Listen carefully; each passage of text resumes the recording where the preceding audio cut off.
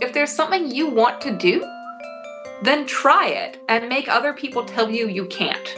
Like, literally the worst that happens is you don't get it and you're exactly where you were if you didn't try in the first place. Rocks are pretty cool and can tell us a lot about our environments. Today, I'm joined by Mika McKinnon, a geophysicist, natural disaster researcher, and sci-fi science consultant. For more conversations like this, you can join me live at twitch.tv/Bela. Earth is our home. So let's talk about it. Okay, well, so first off, I'm so freaking excited. Like my friend Will a while ago was like, there's this person on Twitter, I think you would really like following her. And I'm like, oh my gosh, she's so awesome. So like super duper thank you for like, you know, taking my invite to like come onto my podcast and my stream. So it's really awesome.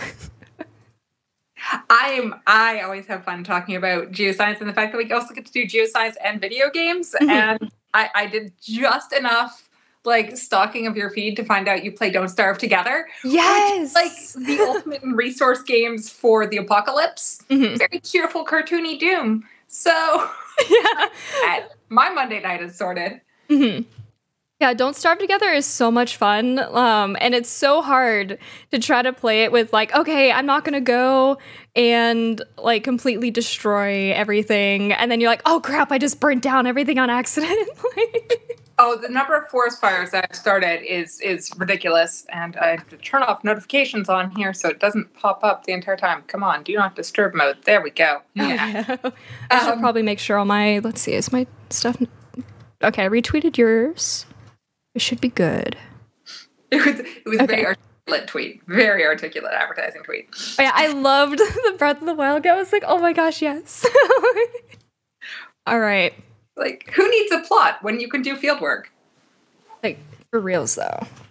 Like, my fieldwork experience was with civil engineering internship. And that was fascinating, like going and doing manometer surveys and also like some soil sampling. That was so much fun. But yeah, so if you'd like to introduce yourself to the world of Twitch and what you do, like your job, things you like. So I am Mika McKinnon. I am a field geophysicist, disaster researcher, and sci-fi science consultant, which I swear is a real job. It's kind of like being a freelance scientist, which they never tell you is a career path, but turns out it is. Jazz hands. Wow. So what I do is I write and communicate about science to pretty much any audience, from technical policy things all the way through to mass media, pop culture events, anything like that. With the sci-fi work, I work in books, video games, TV, movies, whatever. I help content creators come up with more plausible stories, which is super fun. That's because so cool. I actively fangirl out all the time. As a geophysicist, that's like a mix of James Bond villain and MacGyver, in that you go fly around in a helicopter, land somewhere remote, pull out all of your delicate, sensitive gear, lay it all on the ground, and then do something to provoke the planet. So like zap it with electricity, blow something up, whatever, generate a signal, see how that signal changes, and then you kind of like slip into like the Hitchhiker's Guide mode of I have the answer, what was the question? I have how the signal changed, what needed to have happened in the earth to get there. Spend time looking at lots of rocks. Oh! Mahogany obsidian here, because, you know. Oh, wait, mahogany obsidian? Yeah, so Pacific Northwest. So I'm up in Vancouver, British Columbia. And in the Pacific Northwest, particularly in Oregon, we get not just obsidian, which is a volcanic glass, but we get mahogany obsidian. So let's see. Oh my gosh. So what happens to make it become mahogany? So it's just slightly different chemical composition, really. So a glass like this, or I shouldn't hold it quite that tight. I will cut myself on my rock. Anytime you have lava, something like that cools really, really fast, so fast it can't even form crystal structure, then you end up with a glass instead, like obsidian. And normally it's black, but depending on what exactly the chemical composition is, you can have it be more green, you can have it be more reddy brown, more mahogany, any sorts of colors like that. Just depends what your geology is. That is so cool. That's so cool. Like my favorite igneous, I think I took geology like 3 semesters ago. Basalt was like one of the things that was like just most fascinating to me it was just sounds so cool. And I think it was also, basalt's not the green one. It was, Olivine. Olivine. Okay, there we go. Olivine. There was one, wow.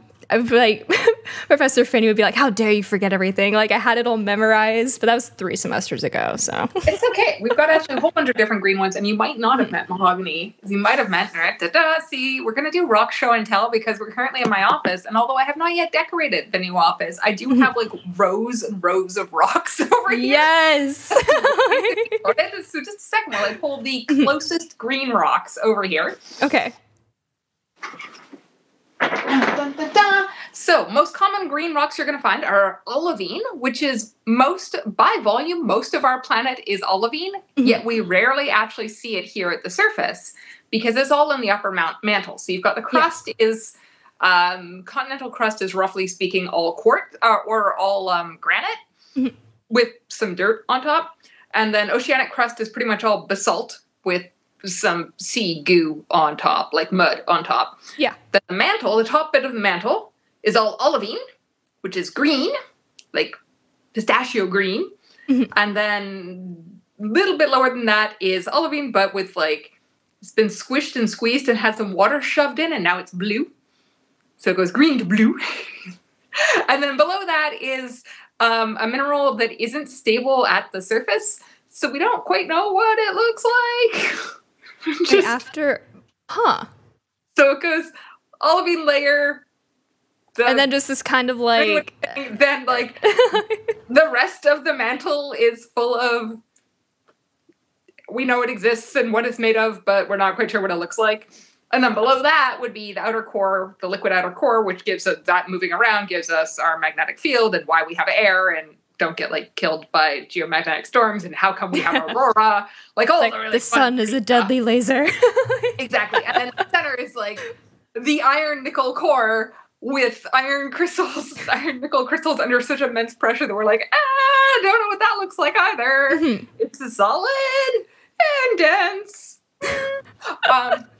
So although most of the planet, like by volume, most of the planet is at olivine, we don't actually see it at the surface very much because it's underneath the crust. Yeah. So up at the surface, we tend to see things like this. This is a little shard of quartz with some chlorine in it. So chlorine like from your swimming pool, but when you integrate it into rocks, you end up with... It looks kind of like bubbly. Yeah, so this one, it actually feels almost soapy, this particular one. Like, it's not quite soapy, but if you rub it, you're like, oh, I feel like I should get a lather if I just keep going. Maybe if I sing a song and scrub my finger, it doesn't work. But you'd hope. But does it taste like soap? No, this one doesn't taste like much at all, but let's see. Somewhere over here, I'm not actually sure which one it is. Yeah, that one's halite. So this one here. Halite is salt, isn't it? Yeah. This is what your normal table salt is, and it actually grows in these perfect little cubes. So if you ever look at your table salt and look at it super, super tiny, it's tiny, tiny little cubes, just like this. And sugar isn't. So if you want to do like ridiculous dorm tricks, like this is, for me, first year physics student, undergrad, was sprinkle salt on the table, then use it to prop your salt shaker up and just balance it there. And you can get it to sit at like a nice 30-degree angle. But if you try and do it with sugar, it won't work. It'll just like... It doesn't have that little cube for it to rest on. That is so cool. Yeah. Yeah, also totally, completely unlickable, but just pretty would be the calcite. So not a cube. Instead, we've got like a parallelogram thing going on, and it's got weird optics in between. So it's doing like a funny little offset thing. Or the gypsum, which does like TV rock. So it's actually a whole bunch of tiny little fiber optic cables. Geologic fiber optics. That is so cool. Or selenite wands. Oh, whoa, what? So the ends of this were cut. The ends of this were cut and clipped. But the square shape is natural. That's how it grows. It's a little Wait, bit is that the one that grows in caves? Yeah. Okay. Yeah. That is so cool. The selenite wands are kind of, I always think of them as being like fairy wands or something like that. Yeah, I mean, it looks like it could be. Like, could cause some damage with this. Go after all the trolls with that. If I had a selenite wand, I would go forth and just beat the fighters into submission. So, there we go. I love it. Geology story time. I have no idea what started that. I don't remember. Whatever. It's all good. We saw some green rocks. We saw some clear rocks. We licked a rock. Whatever. No, I love how that was like day one in Finney's class. He's like, all right, so geology is probably like the one science where you can actually lick what you're studying. Everything else is just super dangerous. Like, just don't do it. Oh, it's totally, and it legitimately is how I identify some of my samples at home, because I've gotten lazy and I don't label them very well. I'm bad. Like they're completely scientifically worthless because they have no context or labeling at all. They're just pretty rocks that I like because they're pretty. But when you have like an entire box of white and clear crystals of all vaguely the same shape, and you can lick one and be like, salt, halite, sour, sylvite.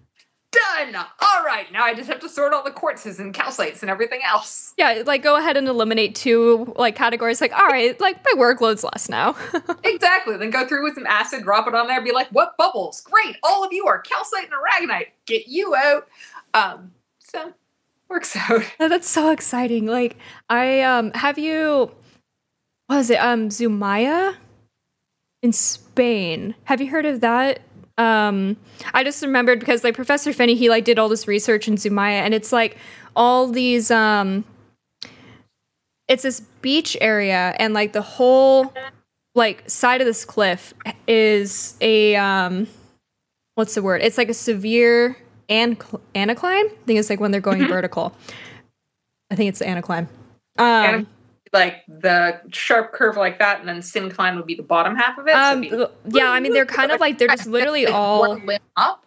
Then that'd be an anticline, yeah. Yeah, they're like literally just all like horizontal lines, like all shape. It's gnarly. Okay. But it's super fascinating because like you see like the color change. It's like, oh, at this point was when the dinosaurs were here, and then you see like super hot period and super cold. I love visiting anywhere where you can touch that little KT boundary. I went on a hike to a beach cliff in Australia. Literally, I only went to that beach so I could be like, and this is the day the dinosaurs died. Yeah, I know. Like, I was like, oh, I want to go and visit it so badly. Like, places like that. It's so cool. North America's rocks are, for the most part, not very old. I mean, at least on the West Coast. On the East Coast, you got some old things. Like, the Canadian Shield is one of the original cratons. So that's like the original continent, the OG continent, the little globs that are always floating, and everything kind of gets like mushed on and scraped onto them, and then we like rip them apart and shred the continents and clash them together, and like, yay, mountains, all of that. Yeah. And the Canadian Shield is one for North America, which, I mean, means we have a beloved landmass. It's very Canadian to be like, we're very proud of our rock. It's really old. And we're in competition with Australia over who has the oldest rock. Australia has the oldest surface rock, but we have the oldest, like, mantle rock. So... Wait, oldest mantle, but isn't... So it was rock that was in the mantle and then got erupted up. So we have a xenolith that we're like, Oh, okay, got it. But it's still freaking ancient. I mean... The oldest rock I have here is not nearly as old. Is that I've got a little chunk of a banded iron formation, which is an extinct rock. Oh, that's so pretty. Roughly speaking, about 2 billion years old. Just kind of hanging out. Like, half the age of our planet, the time period where we got oxygen. Whatever. No it's not like it's special or anything. Like... That is so pretty. Like, make me want to go and start a rock collection now. Oh, everybody should have a rock. Everyone should have at least one rock. They don't necessarily need to have it be like special or fancy or anything like that. It can be just this smooth rock that you picked up because you liked it. Doesn't matter. You just need a rock. Makes everything better. Everyone needs a pet rock. Exactly. So how does so with your consulting or consultationing, it's been midterms week. My brain's so fried. I'm sure you probably remember the times of finals and midterms, but so being the prof for them is not more fun. Oh, you would really? think this, but you have to do the grading. And if you write a bad test and one of the questions isn't very good, and your students get confused and are more tested on reading comprehension than how do you fix that? What if you write a bad test? It's horrible. It's so much at least as a student, if I messed up, only my grade suffered and I'd fail on my own rights. Yeah. But as a prof, if I mess up, my entire class fails. And I'm just let's never speak of this again. Yeah, I mean, would it just be like a curve at that point? Or you just eliminate that question or? I mean, if you can if you can fix the question, if you can retrofit it, if you can widen up the acceptable answers, but sometimes you have to just if you have too many of them and then you have to grade out of a different number of points, there's all sorts of things you can do, but every now and then you're just I can't salvage this. No. I completely messed this up in every conceivable way and I can't fix it. Or you can have things I had the photocopier decide that it wasn't going to make my tests. Oh. And I'd only given myself a 4-hour buffer to do it. And I did not have them copied by the time my students needed them. That wasn't good. Oh my gosh. Or if somebody does something if the ways in which students cheat are bizarre. They hide notes inside the toilet paper dispenser, and you're I don't want to go risk what? the bathrooms. Wait, did one of your students do that, or that was a story from Oh no, that happened when I was a TA. Oh, so my now gosh. It's part of our whole system to go through and check the bathrooms at the start of the test to make sure nobody's shoved notes up inside the toilet paper dispenser. Where you're just really, just study. Just study. It's so much less pain. Yeah. By the time you go through high level intricate cheating, you have invested more time than you could have just study. Yeah. What was that quote? It was people will go through more work in order to be lazy, rather than just doing the work. Oh yeah. And sometimes it's worth it, right? If you can figure out how to program something so you only have to do it once, but it takes you 19 hours to do it the first time, but then any other time in the future it's just done, fantastic, right? But I mean, other times you're procrastination and dread, just pushing it off forever. And then 1 hour before, it's I made a mistake and everything's spiraling. Yep. Yeah. But with more experience, you do get to the point where you're well, my failure mode is a lot nicer now. I know how to mitigate my failure mode so when things go totally off the rails, it's salvageable. So, good enough. I'm satisfied with this crash and burn because it's not as big of an explosion as it could have been. Exactly. Which worked out really well, considering I work with disasters, right? A huge chunk of what I do is risk reduction and assessment. And how do we understand what our hazards are so we can make better choices so when things go wrong, they're less bad? So what's your favorite disaster to study? So I really like any disasters where nobody dies, right? Yeah. You just have the phenomena and nothing is impacted. So technically speaking, there was no actual disaster. There's just or just spooky natural phenomenon. I like when nobody dies. This is anything where nobody dies. Right now, what I'm working on is landslides on asteroids, which is Yeah. So, I don't have it in this room. It's in the other room. I have a little model of 67P, the comet that's shaped like a ducky. So the European Space Agency sent the Rosetta mission to Comet 67P. I really wish I'd brought it into this room. Here we go. Moose will be our stand-in. Dun, dun, dun. Yes. So they went to the Rubber Ducky Comet, currently shaped like a moose. And they went in orbit around it with Rosetta, and Rosetta dropped the Philae lander. Woo! Boink. So everyone bounce, bounce, bounce, upside down, legs in the air, next to a cliff, and died. And we went, oh boy, that's not good. Yeah. And lost the lander inside of a couple of hours, which is like money and time and effort and hopes and dreams just shot. Yeah. So we went, let's never, ever, ever have that happen again. And so I'm working on a team called Project Espresso. It's a NASA survey grant. I'm working with, the project is headquartered in Colorado at the Southwest Research Institute. I'm with SETI, the SETI Institute, is my like affiliation for this.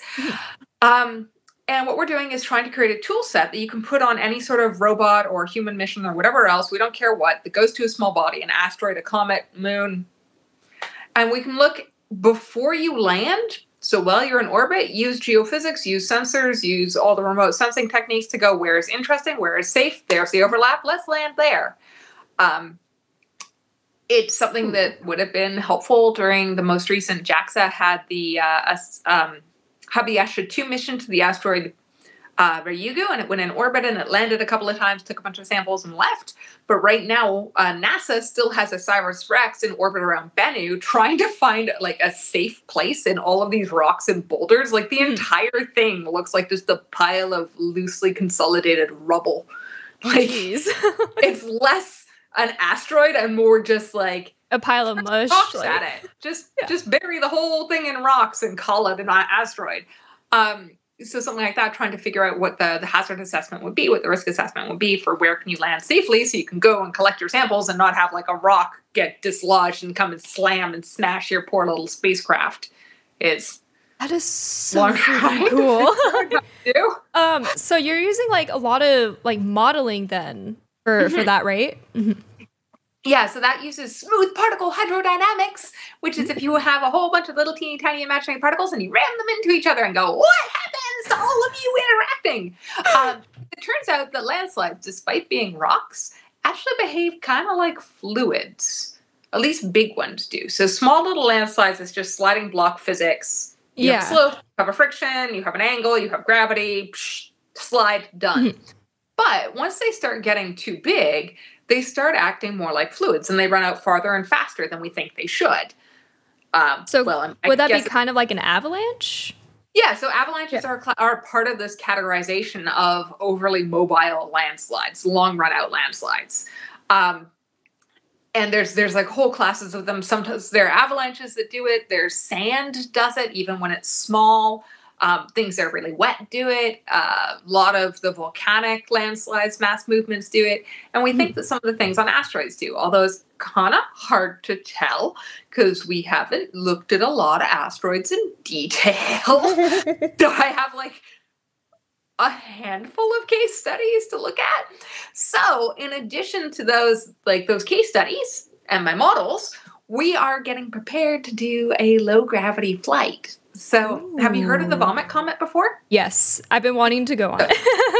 The Vomit Comet is like the big airplane that does parabolas, flies up, down, and you get no gravity, double gravity, no gravity, double gravity, and you have microgravity in between.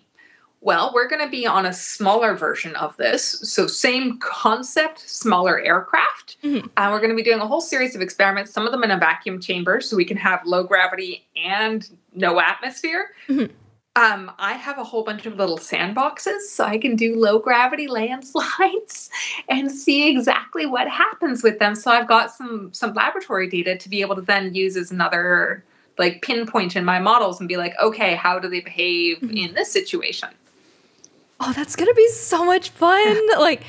I mean, you saw when I tweeted at you before when you were on like the education thing. Like I had the notion of like I'll be an aerospace engineer and be an astronaut, and so like this whole thing of like one day I'll be on the Vomit Comet, one day I'll experience zero gravity. Like, so I'm so excited for you. That's gonna be so awesome.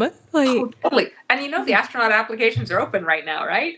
I mean, it doesn't even matter if you're qualified. Just apply anyway for the practice of it. It's like, all right, hi. So my eyes are bad. I'm an Asian studies major, and like I applied for the Canadian astronaut program, and I made it to the top 15% before I got cut, and it is my proudest failure. Like that's amazing. Yeah, I am not a Canadian astronaut, but yeah, but I mean, like that you made it there. That's congrats. Because I wanted to make it 50-50. Like I just wanted to make it through the initial paper screening effectively. And instead, I made it through several rounds. And I'm just like, Okay, I'll do it. Like, yes, I'll do it, and I'll keep you posted, and just be like, okay, like maybe. why not? Why not? Right? Like, Mhm. make them eliminate you. Don't opt. Like, if there's something you want to do, then try it and make other people tell you you can't. And then prove them wrong. Like, literally, the worst that happens is you don't get it, and you're exactly where you were if you didn't try in the first place. True. Very, very true. Yeah. So, yeah, life philosophy. Wisdom bomb. A quick chat question here. Hardware Barbecue is asking, so as a geophysicist, what do you think about flat earthers? So my problem is not so much with the logic of flat Earth, because I mean, to a very, very, very, very rough approximation from local data, the Earth is flat. Then the next approximation is the Earth is a sphere. Then the next approximation is the Earth is a oblate spheroid, so a sphere that got squished. And then to the next approximation, it's a lumpy potato. And then you can keep going of seeing all the different ways that you can look at the exact gravitational field of the Earth to figure out what its shape is. So, I mean, if you're just going to look around you and see that, then okay, fine. My problem then comes in with the levels of science you need to deny and to refuse in order to go forward with that, and how unfortunately there tends to be an extremely high correlation with people who are advocating for flat Earth theory and ones who demonstrate political attitudes that are personally dangerous for me and for people who are more vulnerable populations that I would like to protect inside of the sciences. Yeah. So you tend to have large amounts of racism, large amounts of sexism, large amounts of homophobia, large amounts of religious intolerance. All these attitudes tend to get grouped together. Not that every flat earther is these things, but if you're in a group of flat earthers, it's probably going to be a group that is not friendly to a woman scientist. Mm-hmm. So my basic viewpoint is do not engage, stay very far away.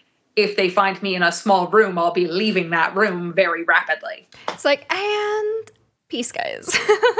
Exactly. But for the most part, they don't actually approach me because what's the point?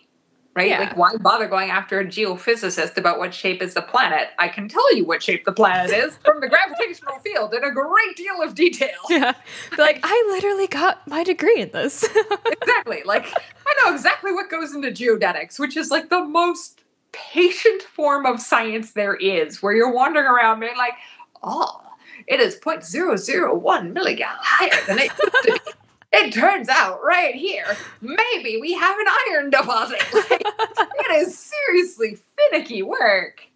Yeah, it's beautiful work though. Like, in my opinion, I think geology, if I didn't already had like environmental science as my minor, I totally would have put geology on because I wanted, like, I fell in love with igneous rocks. And they're so cool. And it's just, geology is super beautiful and fascinating. And it's incredible. This rock inside of, I don't know if I actually have any volcanic rocks at all in this room. I have mostly sedimentaries over here. I have some fossils. Oh, here we go. Ooh. I mean, sedimentary is kind of the most like efficient study, right? Ooh. So what we have here, with any of the igneous rocks, if it cools slowly, it has big crystals. If it cools quickly, it has small crystals. Mm-hmm. So you've got the size of the crystals. So this one, tiny little crystals. You can't even see them. Mm-hmm. So it cooled pretty fast. And then the next chunk of it is, what color is it?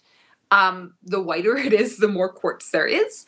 The darker it is, the less quartz there is. Mm-hmm. Those dark materials tend to be from oceanic volcanoes. Mm-hmm. And then the things with a lot of quartz are going to come from anywhere continental plates. So you get like Mount St. Helens, something like that. And then this one is actually from a mine. So it's got a little quartz vein running through it. So cool. And then a whole bunch of pyrite is glittering on there. So fool's gold.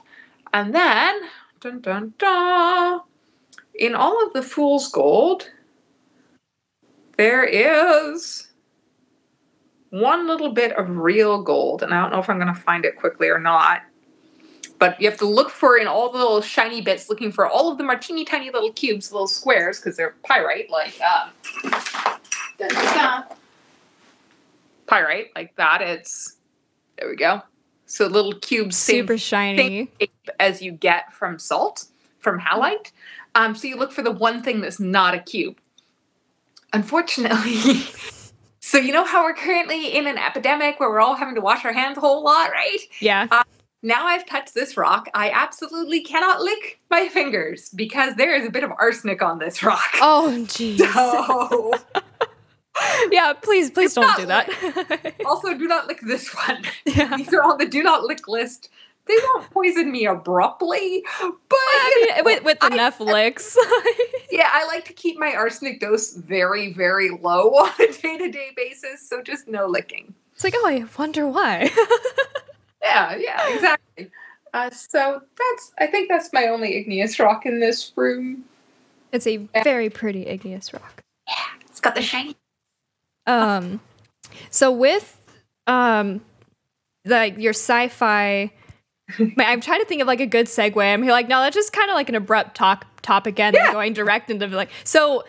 Video game geology. So how like have you like done like consulting for that, or like is there something that like how does that work out, or are there that's a good question, like is there a video game that's on point with that, and is there a video game that's like super just all over the place? So there's a bunch of things that can go on. So there's a lot of physics and astronomy and geology and all of these things go into video games. Physics is the easiest one because you need physics engines in order to have like your water and your people moving around and all of that. Yeah. And things like astronomy, there's in I'm just going to blank out on the name of the massive multiplayer online game of like spaceships around the galaxy. Oh, Stellaris? No, it's not Stellaris.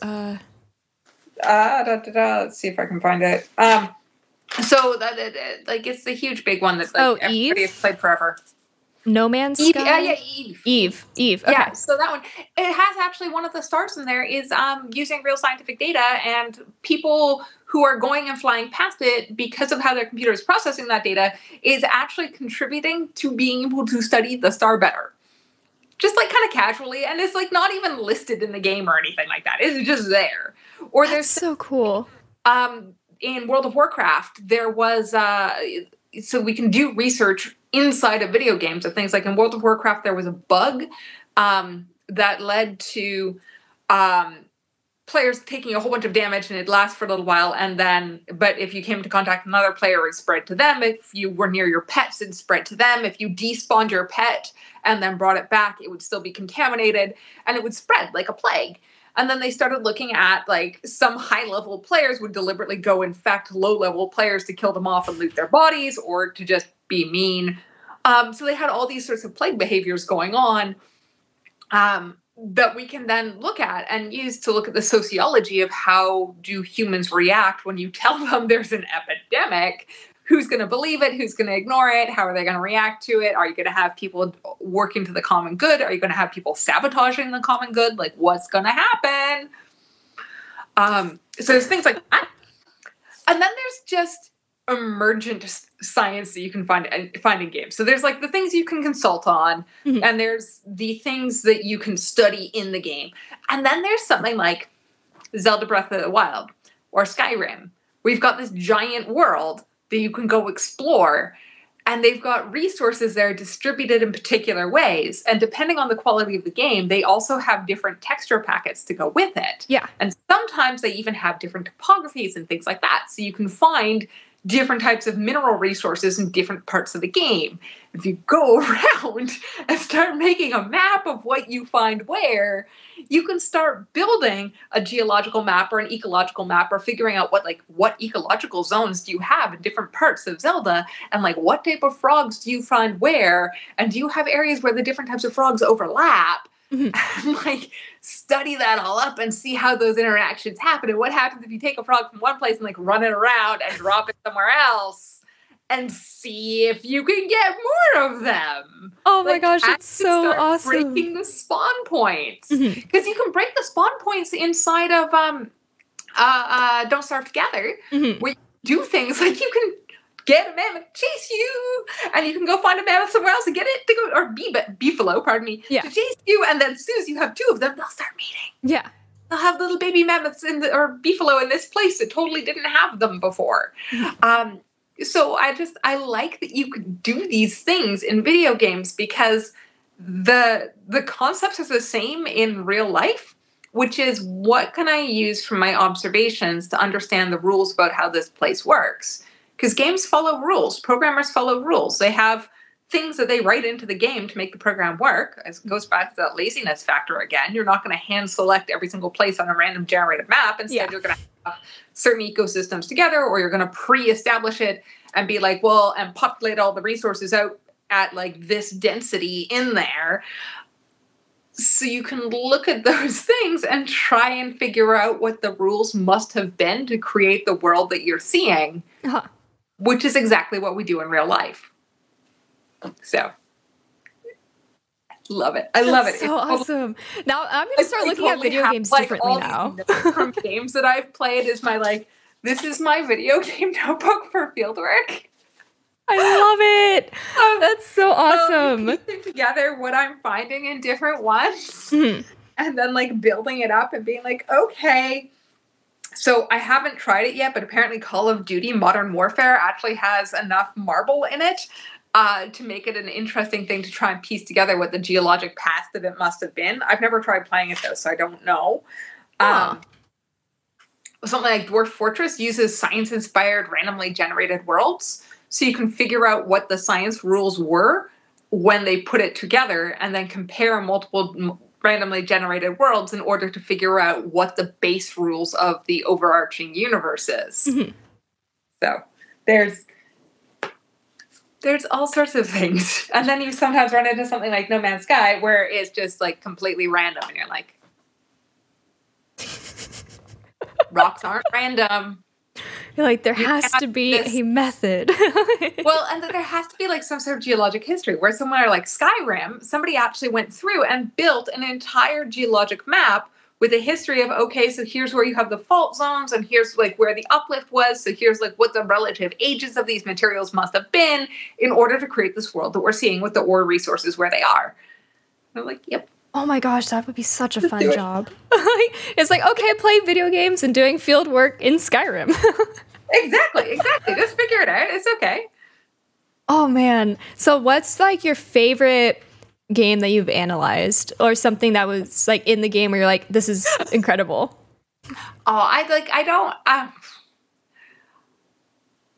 like to appreciate each one on their own. Mm-hmm. I try not to compare between them because everyone's got their different backgrounds and their different resources and different amounts of time and energy and everything else they can put into it. True. And I play games for a lot of different reasons. Like, there has never been a Dragon Age game that I will not purchase. I know it is the reason why I will next upgrade my computer will be to make sure that I can play the next Dragon Age. So there's no point in me doing it until then. Like, I have pre-ordered and purchased that game, Dragon Age 2 and 3. I both of them pre-ordered and purchased the game months before I could afford the upgrade to the computer in order to install and play it. Just because I'm like, nope, this game comes first, computer shows up later. So the geology in it isn't particularly interesting. There are huge chunks, especially in Dragon Age 2, where they just recycle the same chunk of the map over and over and over and over again, and you're like, let's go play in the sand dunes. Oh, I'm going back to the sand dunes. It's like there's just sand everywhere. Sand should be dynamic. Sand dunes should be moving. Why are they always the same sand dunes? So I'm not exactly going to be in love with the geology of it. Yeah. But it's my fave story. Like, I know exactly what my world plays out in, and I will replay with like every possible character options to figure things out and be like, nope, this is my canon storyline. This is what happened. Yeah. In the next one. Be like, okay, we have built up. This is the correct history of this world. Very possessive of it. That's awesome. Yeah, I think I have Dragon Age Origins. But I haven't been able to sit down and play it yet. I probably should over spring break go ahead and get that, like, check it out. Yeah, I refuse to finish, like, this is another of my weird quirks about this particular franchise, is I refuse to finish the prior game until the next one is announced. So I'll stop at like 95% and then hold there for several years, being like, when's the next release date? I do that with books. Like, when it's a good series, I'm like, okay, I have to wait. Yep, just like, whoop, and hold. Okay. Which is like, so I took a video game narrative class last term, because why not?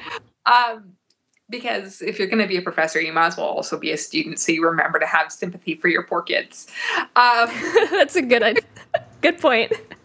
I'm taking a class this term. I'm taking a comic book narrative, and it ends at the exact same, like, I teach until 12:20, and then I take class at 12:30, and we have a very large campus. I'm just like, we're going to end class exactly on time. I will pack up and I will run across campus and the class late and sit there huffing and puffing and being like, yeah, I am never going to give my students grief for being a few minutes late ever again. I did not realize how big this campus was. Yeah, like, way more than 10 minutes. Yeah, like where I have to park on my campus. Like, I didn't realize, so I got a Fitbit. And I didn't realize how far I was walking until I checked my Fitbit and was like, I've walked 5 miles. What? Like, how was that even possible? Oh, every time I do a convention or a conference, I'm like, 11-kilometer day. Wait, what? Yeah, it's a lot. But I guess, like, when you enjoy what you're doing, well, I mean, college, you have to walk everywhere regardless of whether or not you're enjoying it. But I mean, time just flies by. Is you're doing something. Yeah. It is less irritating than walking everywhere in Zelda. True. It's like,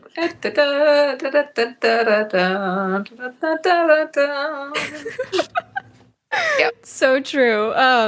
Unlocking the ability to, like, teleport in games is always the first priority. Every new game, you're like, all right, what do I need to do to be able to teleport? Because we are not walking. Oh, I've been, like, trying to figure that out in Stardew because there's, like, totems, but they're only, like, one-time use. So you're like, I have to keep making all of them. Like, Yep. It turns out you can do a really, really expensive artifact that will allow you to continuously teleport, but then you can still only go to those, like, set locations. You can also get a pony. I need to get the pony. You can get a pony. Oh my gosh. And then just, like, ride it everywhere. I like Stardew Valley for its mining structure, in that as you go down the mines, you have, like, 10 levels of one type of thing, 10 levels of another resource, 10 levels of another resource, where you've still got bits and pieces of other ones, but the proportions change all along the way. Except for I have more problems with the geoid field. Geoid field? Okay, I'm going to have a moment. Pronunciation. We're just gonna the rock field with the boulder field that you can smash everything open. It's like a slag pile. Yeah, I think as a slag pile annoyed me less than trying to figure out the geology of it, because unlike everywhere else, it's like it doesn't follow a pattern or a rhythm or a reason to it. So I've decided it's slag. So it's like it's like a mining waste pile from the next city over that's just, like, dumping on the edge, which seems like a very Stardew Valley sort of thing, quite honestly. It turns out next door to Stardew Valley is, like, I don't know, industrial mine waste city. And they're just like, yeah, environmental regulations. Nobody's paying attention. Oh, man. So, like, like, when you start Stardew and, like, the mine is initially blocked because of JoJo, and they're like, oh, we're perfectly, like, in the letter, like, we're totally within our environmental code. And I'm here like, are you? Are you really? It's like, I know about companies like you. And there's all sorts of fun things, like the EPA does not have an enforcement branch. So if you're out of code, it's not like they can enforce it. They have to wait for somebody else to notice, and then for, like, a private citizen group to sue them. Which is why one of my favorite things is there's a group of surfers in California. It's a nonprofit that is surfers send in water samples to mass test to monitor for water pollution. Oh, wait, is this Surfrider? Yeah. I love them. We're just was like, yep, there we go. Collective power in action. Yeah, Surfrider, they've been protesting the desalination plant that they're trying to build by the Bolsa Chica wetlands in Huntington. And I think they're also advocating for removing the what's it called? It's the wave breaker wall in Long Beach, because like they built a wave breaker when they were building like the big harbor and the port, and then it's been causing a lot of pollution to like collect there because like there's no waves.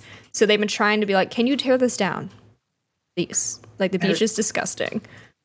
But yeah, coastal engineering is totally one of those situations where you're like, okay, so unintended consequences everywhere. Like if you put like a jetty out here, then you're going to build that beach on one side, but strip it on the other. And if you build like a wall to protect your chunk of beach, you're going to lose all the beach in front of it and everything downstream.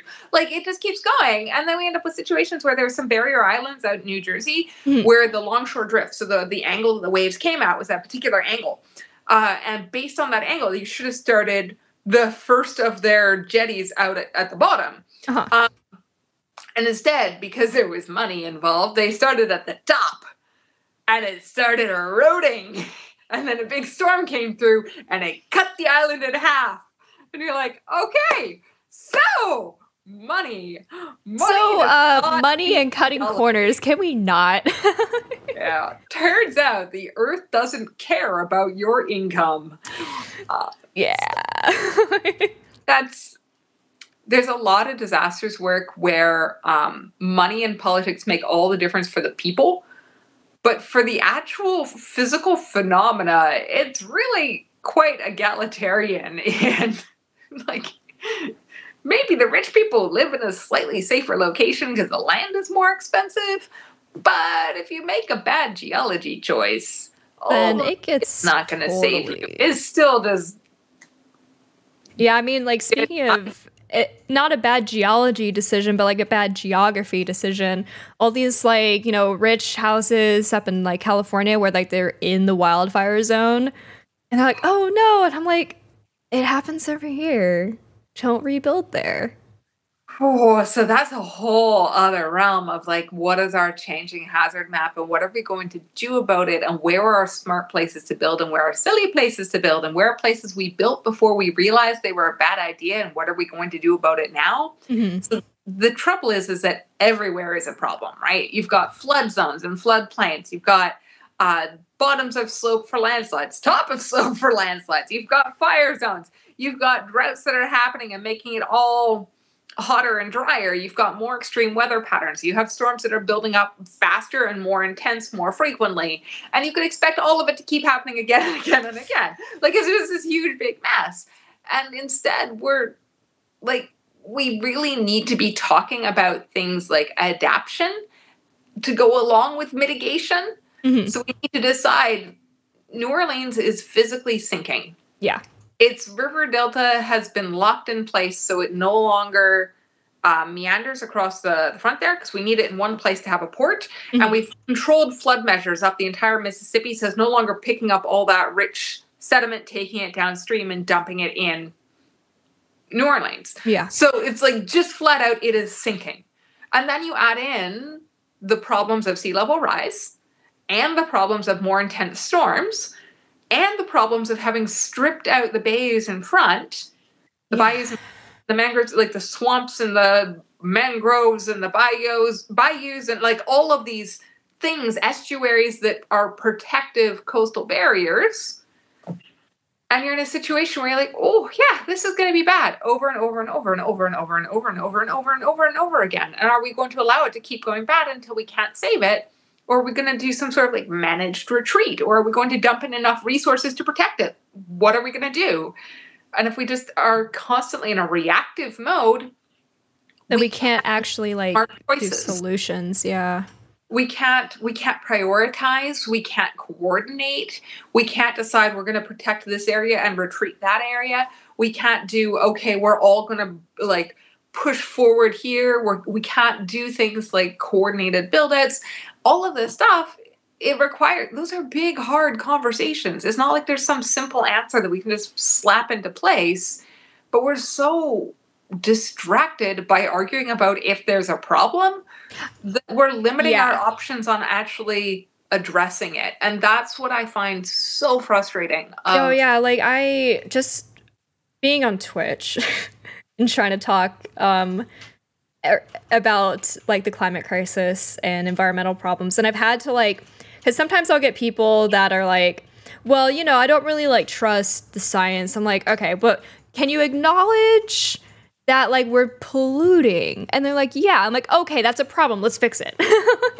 Like I've had to like twist things because there are people that are just so against like what masters or doctorate holders have to say, and I'm like so mind boggled. I'm like, when did we stop trusting the people who have been dedicating their lives to just follow the scientific method and just be smart?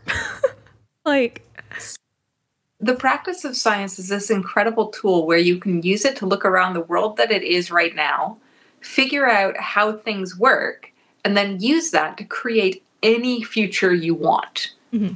It's a superpower. I can pick up my selenite wand and have like my magic wand of science again.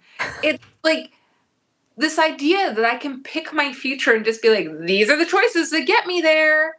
Jazz hands again. And we're choosing not to do it. It's really frustrating. It's really, really frustrating. Yeah, like It's not necessary. Like there's already enough big, hard, huge problems in this world. Why invent more? yeah, I completely agree. And what's so, because like stuff that I've heard before is that it's like we know what we need to do, but then it becomes this big dispute of like, well, how should we do it? Like Yzma, like her whole thing, like, well, how should I do it?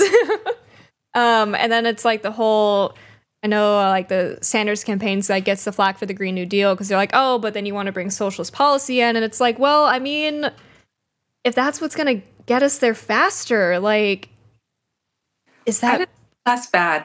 I just need less bad. Yeah. I will deal with whatever details we need to do. I just need things to be less terrible.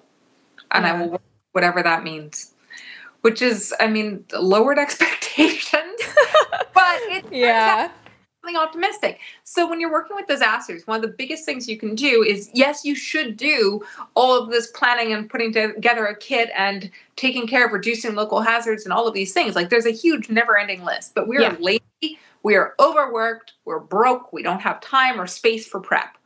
But if you literally throw parties and invite your neighbors, then you are increasing your community resilience. So when things go wrong, your neighbors are more likely to notice and to help, which means your odds of survival go up 10 to 15%. Yeah. Which is incredible, right? Like, yes, you should do all of this disaster preparedness, but if you're going to skimp out and do just one thing, throw a party, and live, it's kind of amazing. Yeah, it's like knowing your community helps in like so many aspects of everything. Oh, yes, like it's incredible. It's like I could go off for hours about it. But in the climate change context, it turns out that literally just talking about climate change is enough to increase the likelihood of meaningful action. Like, yes, there's all these other things you can do and should do, and it would be really great if we could just do it. Tar sands, and hey, we just had a massive drop in oil prices. Maybe we should take that as a hint that the oil industry isn't profitable long term, and like, I don't know, work on something else. It's like, just saying an oil economy is not really sustainable, but like I work in the geoscience industry. I am in Canada where we are having lots of pipeline protests right now. Oh my god, yeah. Issues going on. Yeah, like that's been how has it been in like your area? Because you said you're in British Columbia, which is right over by there. Vancouver. We've got Vancouver. Okay. On here. We've definitely had our port blockaded. We've had our rails blockaded. We've had quite a few blockades come through. I teach geological engineers. It's a part of what we talk about as looking at that there is a difference between good pipelines and bad pipelines, and good projects and bad projects. There's a whole realm of problems, and there's a whole realm of solutions. And it goes all over the place, and it like digging into it and the history of it and the Canadian context. We've got a lot of unceded territory, which means that there's no treaties in place between the First Nations people and the Canadian government, which is a whole other mess. So it's huge and big and complicated. And again, maybe we should take the hint that this is not working. Yeah, like when I saw like all this stuff break out, I was like, wait, we should be moving away from this.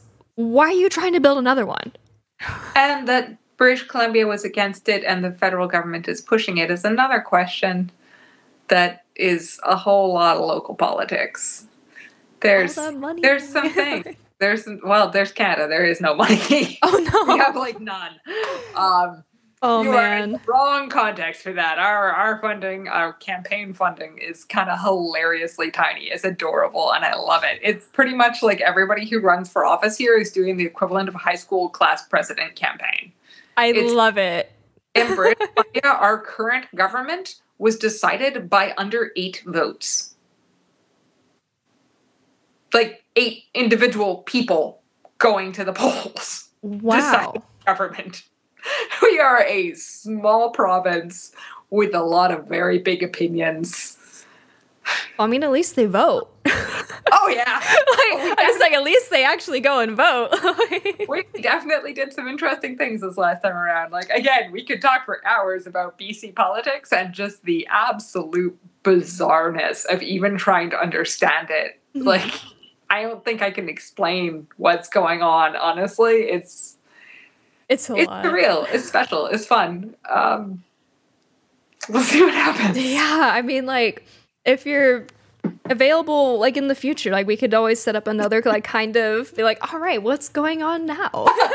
Do Canadian politics, because American politics is too depressing. Oh, yeah, no, it's a lot. But, so I have, so MLS was asking, like, what's your advice to finding internships as a geologist and getting your foot in the door before you graduate? Ooh.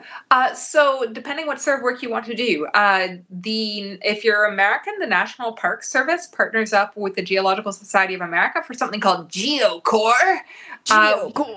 Exactly. It's paid internships in national parks. And there's all sorts of things from doing like coastal geomorphology to doing science communication to doing volcano monitoring, like all sorts of things. So I love GeoCorps. I think it's a really cool and interesting program. Canada has similar sorts of programs through NSERC grants, partnered up with like Natural Resources Canada, Fisheries and Oceans Canada, things like that. The national agencies have money allocated to be able to bring students with them in the summertime. So you can look at each of those internships. I don't know what it's like in other countries, but I'm sure there's something going on with those. There's also a lot of field camps and field schools. So that's not being paid. That is paying to do field work and getting to experience, like, there's a Girls on Ice program in Alaska, the Juneau Girls on Ice program. I did the Victoria Institute of Earth and Planetary Sciences, which is a Western Australian university network that does a whole bunch of short courses. So you can do a travel abroad semester to Australia and just be like, I'm doing a field trip every week. Oh my gosh. It was amazing. I loved it. And that counts as like, so like, for example, with me having like Asian studies major, environmental science minor, but if I were like, okay, I want to go and get in this field work, like that counts as experience, right? Tasmania has an environmental sciences field camp that lasts for 2 weeks. You should look into that. I'm writing this down. And then a whole bunch of, if you want to work in industry, then a whole bunch of those companies also have paid internships. Everything should be paid. You should never work unpaid as a scientist or engineer, particularly as an intern. Preach. Canada, internships are legally must be paid. You cannot have an unpaid internship. Wait, and then we have an American company in Canada that forgets that rule, and then we sue them. Yeah. So check out your workers' rights on those. It was Tasmania, right? Yeah. Okay, Tasmania. Yeah, and it's part of the Victorian Institute of Earth and Planetary Sciences. Okay, Victorian. VEEPS. Victorian Institute of Earth and Planetary Sciences. Okay. I couldn't find a pen on my desk. I'm like, okay, thank God for like phones and note apps. Yep, I did not get to do that particular field camp, but I really wanted to just because I could. Totally But gonna then look into that. my timing didn't work out. So I know I did coastal geomorphology instead. Oh no, I had to spend an entire week on the beach in Australia. Oh no! Oh, How terrible that it must was have. awful. It was truly terrible to go wandering around so many beaches. Um, Yeah, so I guess the overarching advice there would be look at the type of agencies or organizations you want to work for and seeing what they have on offer. There probably are organizations that are set up if you want to do more science communication things than the American Association for the Advancement of Science, AAAS, has a whole series of fellowships that do placements, either policy placements in organizations like NASA or USGS, or communications placements that put you inside of media organizations like Wired Magazine as a paid intern on the science beat, learning that sort of thing. So, yeah, they're good internships, and fellowships. Fellowships meaning you just graduated and now aren't quite full time on a job yet. That weird in between. Fellowship. Like, yeah. Fellowship of the Ring. All right. Hardware is asking if there's one type of rock you would like to study from any planet or moon, what would it be? Oh. And I don't have to worry about how we had actually successfully collected. We can just like magically get the rock. Yeah, you just have the rock. I would take something from the like underneath the ice on Europa. Ooh. Like I want like a sediment core underneath that ice and ocean. Mm. Hopefully with goop. Lots of goop. So cool. So something that would look probably vaguely like that-ish. So it'd be layers of sediment that build up. Mm-hmm. This one happens to have a whole bunch of holes in it from like little creatures that drilled in there. It's also got fault lines. But I found that interesting. It would tell us about the patterns of sedimentation and depth that would happen. It would tell us about the chemistry of it. It'd tell us if there's anything alive there. Watch it be like we crack open Europa and then we're like, oh, there's actual mermaids. There's all sorts of problems with ice drilling. So there's underneath Antarctica, there are a bunch of subglacial lakes. So Antarctica, frozen ice. But as the pressure increases, it changes the melting temperature. Mm-hmm. And if you get a little bit melting, then you can get the salt will concentrate and it creates this like natural feedback loop of antifreeze effectively. Okay. So once you have an ocean underneath ice, it tends to stay there. And we see this in Antarctica, we see this in Europa, we see this, we think, on Pluto. I mean, it's not a planet anymore, like that big arch shape and the haze. We don't know. Pluto's very confusing right now, all right? Yeah. There's a lot of things about Pluto we're just like, like you're an own magical orb just like, there. Things that we did not anticipate. It was awfully good. We went to go look and find out it was totally different than we imagined. Mm-hmm. I kind of love how badly we've broken planetary sciences inside of our generation. Just being like, oh, last couple of decades, everything you thought you knew, just chuck it out, start from scratch.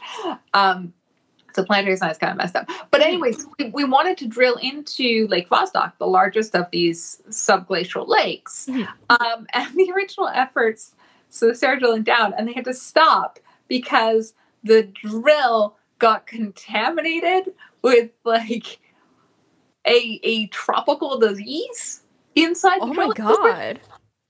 So like the mud that you use to keep the drill running smoothly was contaminated and we're like, oh, okay, so we should stop. Burn it all. Freeze it up and try again. Because you really don't want to like puncture into a brand new environment that you've never been in before to try and measure what that ecology is and bring contaminate like a sudden new pandemic. Creatures. We are disgusting, filthy creatures, and everything we build is disgusting and filthy. Like planetary protection is not about protecting the Earth; it's about protecting everywhere else from how nasty we are. Like that's the job. Yeah. we're so gross that taking a spacecraft and like leaving it in deep space vacuum, like bombarded by solar radiation for several months is still not enough to sterilize it. It's still just gross. Oh my. Which is why our rovers are not allowed to go to the most interesting parts of Mars. We're like, we are too dirty for that. It's like, don't break it, please. Yeah. So that is one of the problems when we're looking at like Europa is, can we not bring all our junk with us? Yeah, because if there is life, we could just kill it. Or we can contaminate it with our stuff, which then gets adapted, and then we find it later and go, oh, look, it's really similar to Earth, but totally different and unique. We found the first alien life that we brought here, right? Like tardigrades survive on the outside of the space station. And now there's a freaking tardigrade spill on the moon, which I'm just like, I am not okay with space billionaires just flinging things across the solar system. I'm really not okay with it. Yeah. Oh, well, on that, like, how do you feel about, like, let's go and colonize Mars and the moon? And how do you feel about that? I have some huge problems with the colonial language to it. The space industry already has a lot of problems with who is invited to the table and who is allowed to join and whose ideas are respected and what is incorporated. There's already issues with, it took until this year to get 2 women on the outside of the space station at the same time. And we've never had an all-woman crew. We've had more guys named I did the count of everybody who'd been on the outside of the space station. It was like Michael, Alexei, and one other name, and all of them combined were more of them had been on the outside of the space station than women. And I'm like, really? Really? This is not okay. So I have issues with that. Yeah. And then I have issues with the mindset of Planet B. Because Earth is easy mode. If you cannot maintain a habitable system on Earth, you will die anywhere else. Yeah. Like, this is just not going to happen. So I have problems with that viewpoint as well. And I have huge, huge, huge problems with it's okay, the first generation will be a suicide mission where everybody dies. And you're like, no. We shouldn't be treating people like that. That's not okay. Yeah. And the society you're going to build up that way is not going to work. And if you take those mindsets and if you take the inherent wealth disparity, except for now the boss has the ability to turn off your oxygen supply, you get into really terrifying dystopias very hard, very fast. Yeah. So I have issues with all of that. But on the flip side of that, I do think if we want to have a long-term human presence in space, and I do think we want to do really serious deep space exploration, we need to get our manufacturing in orbit. Or not necessarily in orbit, off Earth. We need to get outside of Earth's gravity well, which means being able to do things like mining and manufacturing in space, like on the moon or on asteroids or something like that. And I think that could be really interesting. It's not economical at all right now. And there's a lot of problems with cross-disciplinarity where there's apparently a lot of people in the space mining community don't think that dust is a problem on Earth, so have never looked at any of the dust control solutions for all of mining. How? I find weird. I hear there's literally dust in your home. Oh, there's dust everywhere. Yeah, so how? Dust control on mine sites is an entire specialization with specific training and people assigned to the job. Yeah, and huge amounts of technology involved in how do you deal with dust. And lung health and it could even affect vision. So you don't really start from scratch on this. You can actually borrow from pre-existing expertise if you recognize those experts exist. But for the most part, we don't go looking there because, well, the resource industry has some reputation issues. Yeah. Small, itty-bitty ones. So. Just those little problems that affect things on a big scale, but... yeah. Paul is asking, speaking of starships from a while ago, what do you both think is the best of Star Trek's films? Oh, series or films? Oh, well, so I worked on Star Trek Discovery, so that one. Ooh. It's a very selfish reason for it. Oh, I mean, that's amazing. Getting the ability to do some disaster story time and community resilience story time inside of Picard, I'm appreciating right now. Also, anything ever that has pretty rocks, I like, which is literally all of them forever. Like, they all go to Damascus rocks, and they're gorgeous. How could you not love it? I'm like, this is where I'm like gonna lose all my nerd cred. Like, I haven't really even watched a lot of Star Trek, so it's like, it's all right. You're always allowed to pick whichever type of fandom you'd like. You don't need to have all of them. Although the funniest for me is anytime anybody gives me grief about Stargate and tries to challenge me on that, and I'm like, so it's my handwriting in there. You can challenge me, but you'll be wrong. It's like, I am literally, yeah, it's like, I'm literally the person about this. If you want Stargate science, that would be me. Not, I'm an expert. Literally, I created it. I am canon. If I say it's real, that's what it is. So that always kind of amuses me when I get fan challenged on that. It doesn't happen very often, but it does at least once a year. Somebody tries, and no. It's like, I am the god of this world. Where that say goes. Yes. So we'll have this be like our last chat question, but Hardware's asking, what kind of work did you do on Star Trek Discovery? So I have an incredibly tight NDA on that, where I need a permission slip for question I answer. But I can say, what do you think they would have used a disaster scientist for in the first season? And try and figure it out for yourself. Because I did not fill out pre-approved questions for my permission slip on this one. Got it. I'll have to go and watch this now and just be like, okay, what am I looking for? Exactly. Why would they want to talk to a disaster scientist? Cool. Well, thank you so much for coming onto my stream, Mika. I really appreciate it. And I just love everything that you do. And thank you for the advice. Like in the times of midterms, it's been this whole like existential, like I graduate in 2 months. Like, what's the option? So this has been just personally extremely reassuring and really informative. Like, I didn't even know that there's sci-fi, like geophysicists. It's amazing. There's all sorts of things out there. If you're a student who's trying to figure out what you're going to do next, don't let people tell you can't do it. Just try it. Apply for things, make them turn you down. There's a lot of socialization that goes into women tend not to apply for as many things. People of color tends not to apply for as many things. So just go for it. Make them turn you down. Mm-hmm. Like, take pride in your failures. I keep a list. I have goals of how many things I want to fail because it means that I am pushing myself. And if I'm not getting turned down, then it means I'm not taking any risks and I'm not pushing to grow and to learn and to do something new. That is amazing advice. Like, because normally failure is just viewed as like, you did bad, you should feel bad. But like, actually keeping a list and viewing it like that, I think I'm going to start doing that. It's like setting yourself an objective of like, okay, I want 10 failures a year.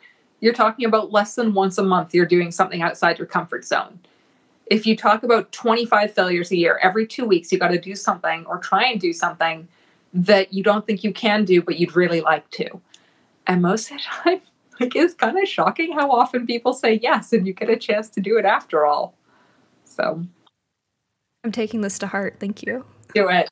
All right. It's been lovely chatting with you. Have a fantastic evening. Good luck on the rest of your exams. Thank you. And good luck with, are you finishing exam season or are you like...